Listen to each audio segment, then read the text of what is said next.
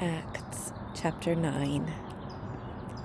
Now, Saul, still breathing threats and murder against the disciples of the Lord, went to the high priest and asked for letters from him to the synagogues in Damascus, so that if he found anyone belonging to the way, whether men or women, he might bring them in shackles to Jerusalem. Now as he was traveling, it happened that he was approaching Damascus, and suddenly a light from heaven flashed around him, and he fell to the ground and heard a voice saying to him, "Saul, Saul, why are you persecuting me?" And he said, "Who are you, Lord?" And he said, "I am Yeshua, whom you are persecuting. But get up and enter the city, and it will be told to you what you must do." The men who traveled with him stood speechless, hearing the voice but seeing no one. Saul got up from the ground, and though his eyes were open, he could see nothing.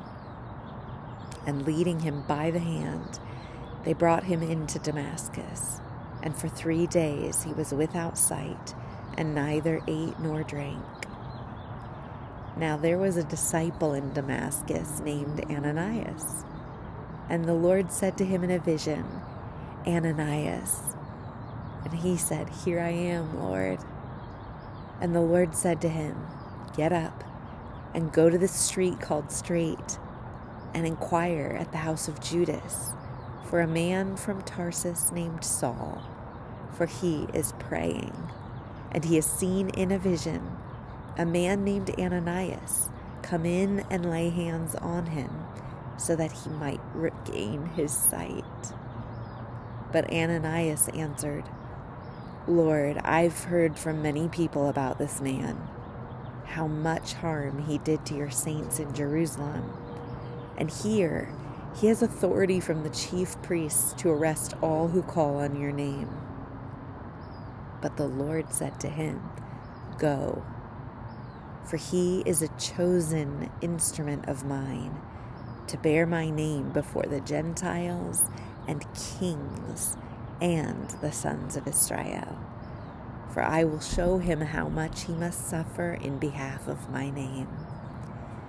So Ananias departed and entered the house, and after laying his hands on him, said, "Brother Saul, the Lord Yeshua, who appeared to you on the road by which you were coming, has sent me, so that you may regain your sight and be filled with the Holy Spirit."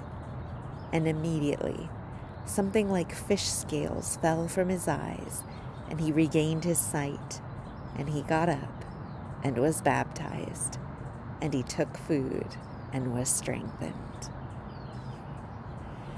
Now for several days he was with the disciples who were in Damascus, and immediately he began to proclaim Yeshua in the synagogues, saying, "He is the Son of God."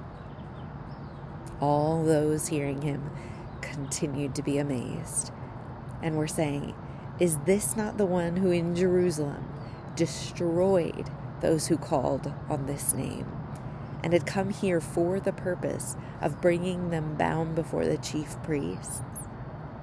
But Saul kept increasing in strength and confounding Jews who lived in Damascus by proving that Yeshua is the Christ. When many days had elapsed, the Jews plotted together to do away with him, but their plot became known to Saul. They were also closely watching gates day and night, so that they might put him to death. But his disciples took him at night and let him down through an opening in the wall, lowering him in a large basket. When he came to Jerusalem, he tried repeatedly to associate with the disciples, and yet they were all afraid of him, as they did not believe that he was a disciple. But Barnabas took hold of him and brought him to the apostles, and described to them how he had seen the Lord on the road. and that he had talked to him, and how he had spoken out boldly in the name of Yeshua at Damascus. And he was with them, moving about freely in Jerusalem, speaking out boldly in the name of the Lord. And he was talking and arguing with the Hellenistic Jews, but they were attempting to put him to death. Now when the brothers learned of it, they brought him down to Caesarea and sent him away to Tarsus. So the church throughout Judea, Galilee, and Samaria enjoyed peace as it was being built up, and as it continued in the fear of the Lord and in the comfort of the Holy Spirit. It kept increasing. Now, as Peter was traveling through all those regions, he also came down to the saints who lived at Lydia. There he found a man named Ananias, who'd been bedridden for 8 years because he was paralyzed. Peter said to him, "Aeneas, Yeshua Christ heals you. Get up and make your own bed." Immediately he got up, and all who lived at Lydia and Sharon saw him, and they turned to the Lord. Now in Joppa there was a disciple named Tabitha, which when translated means Dorcas. This woman was excelling in acts of kindness and charity, which she did habitually. But it happened at that time that she became sick and died.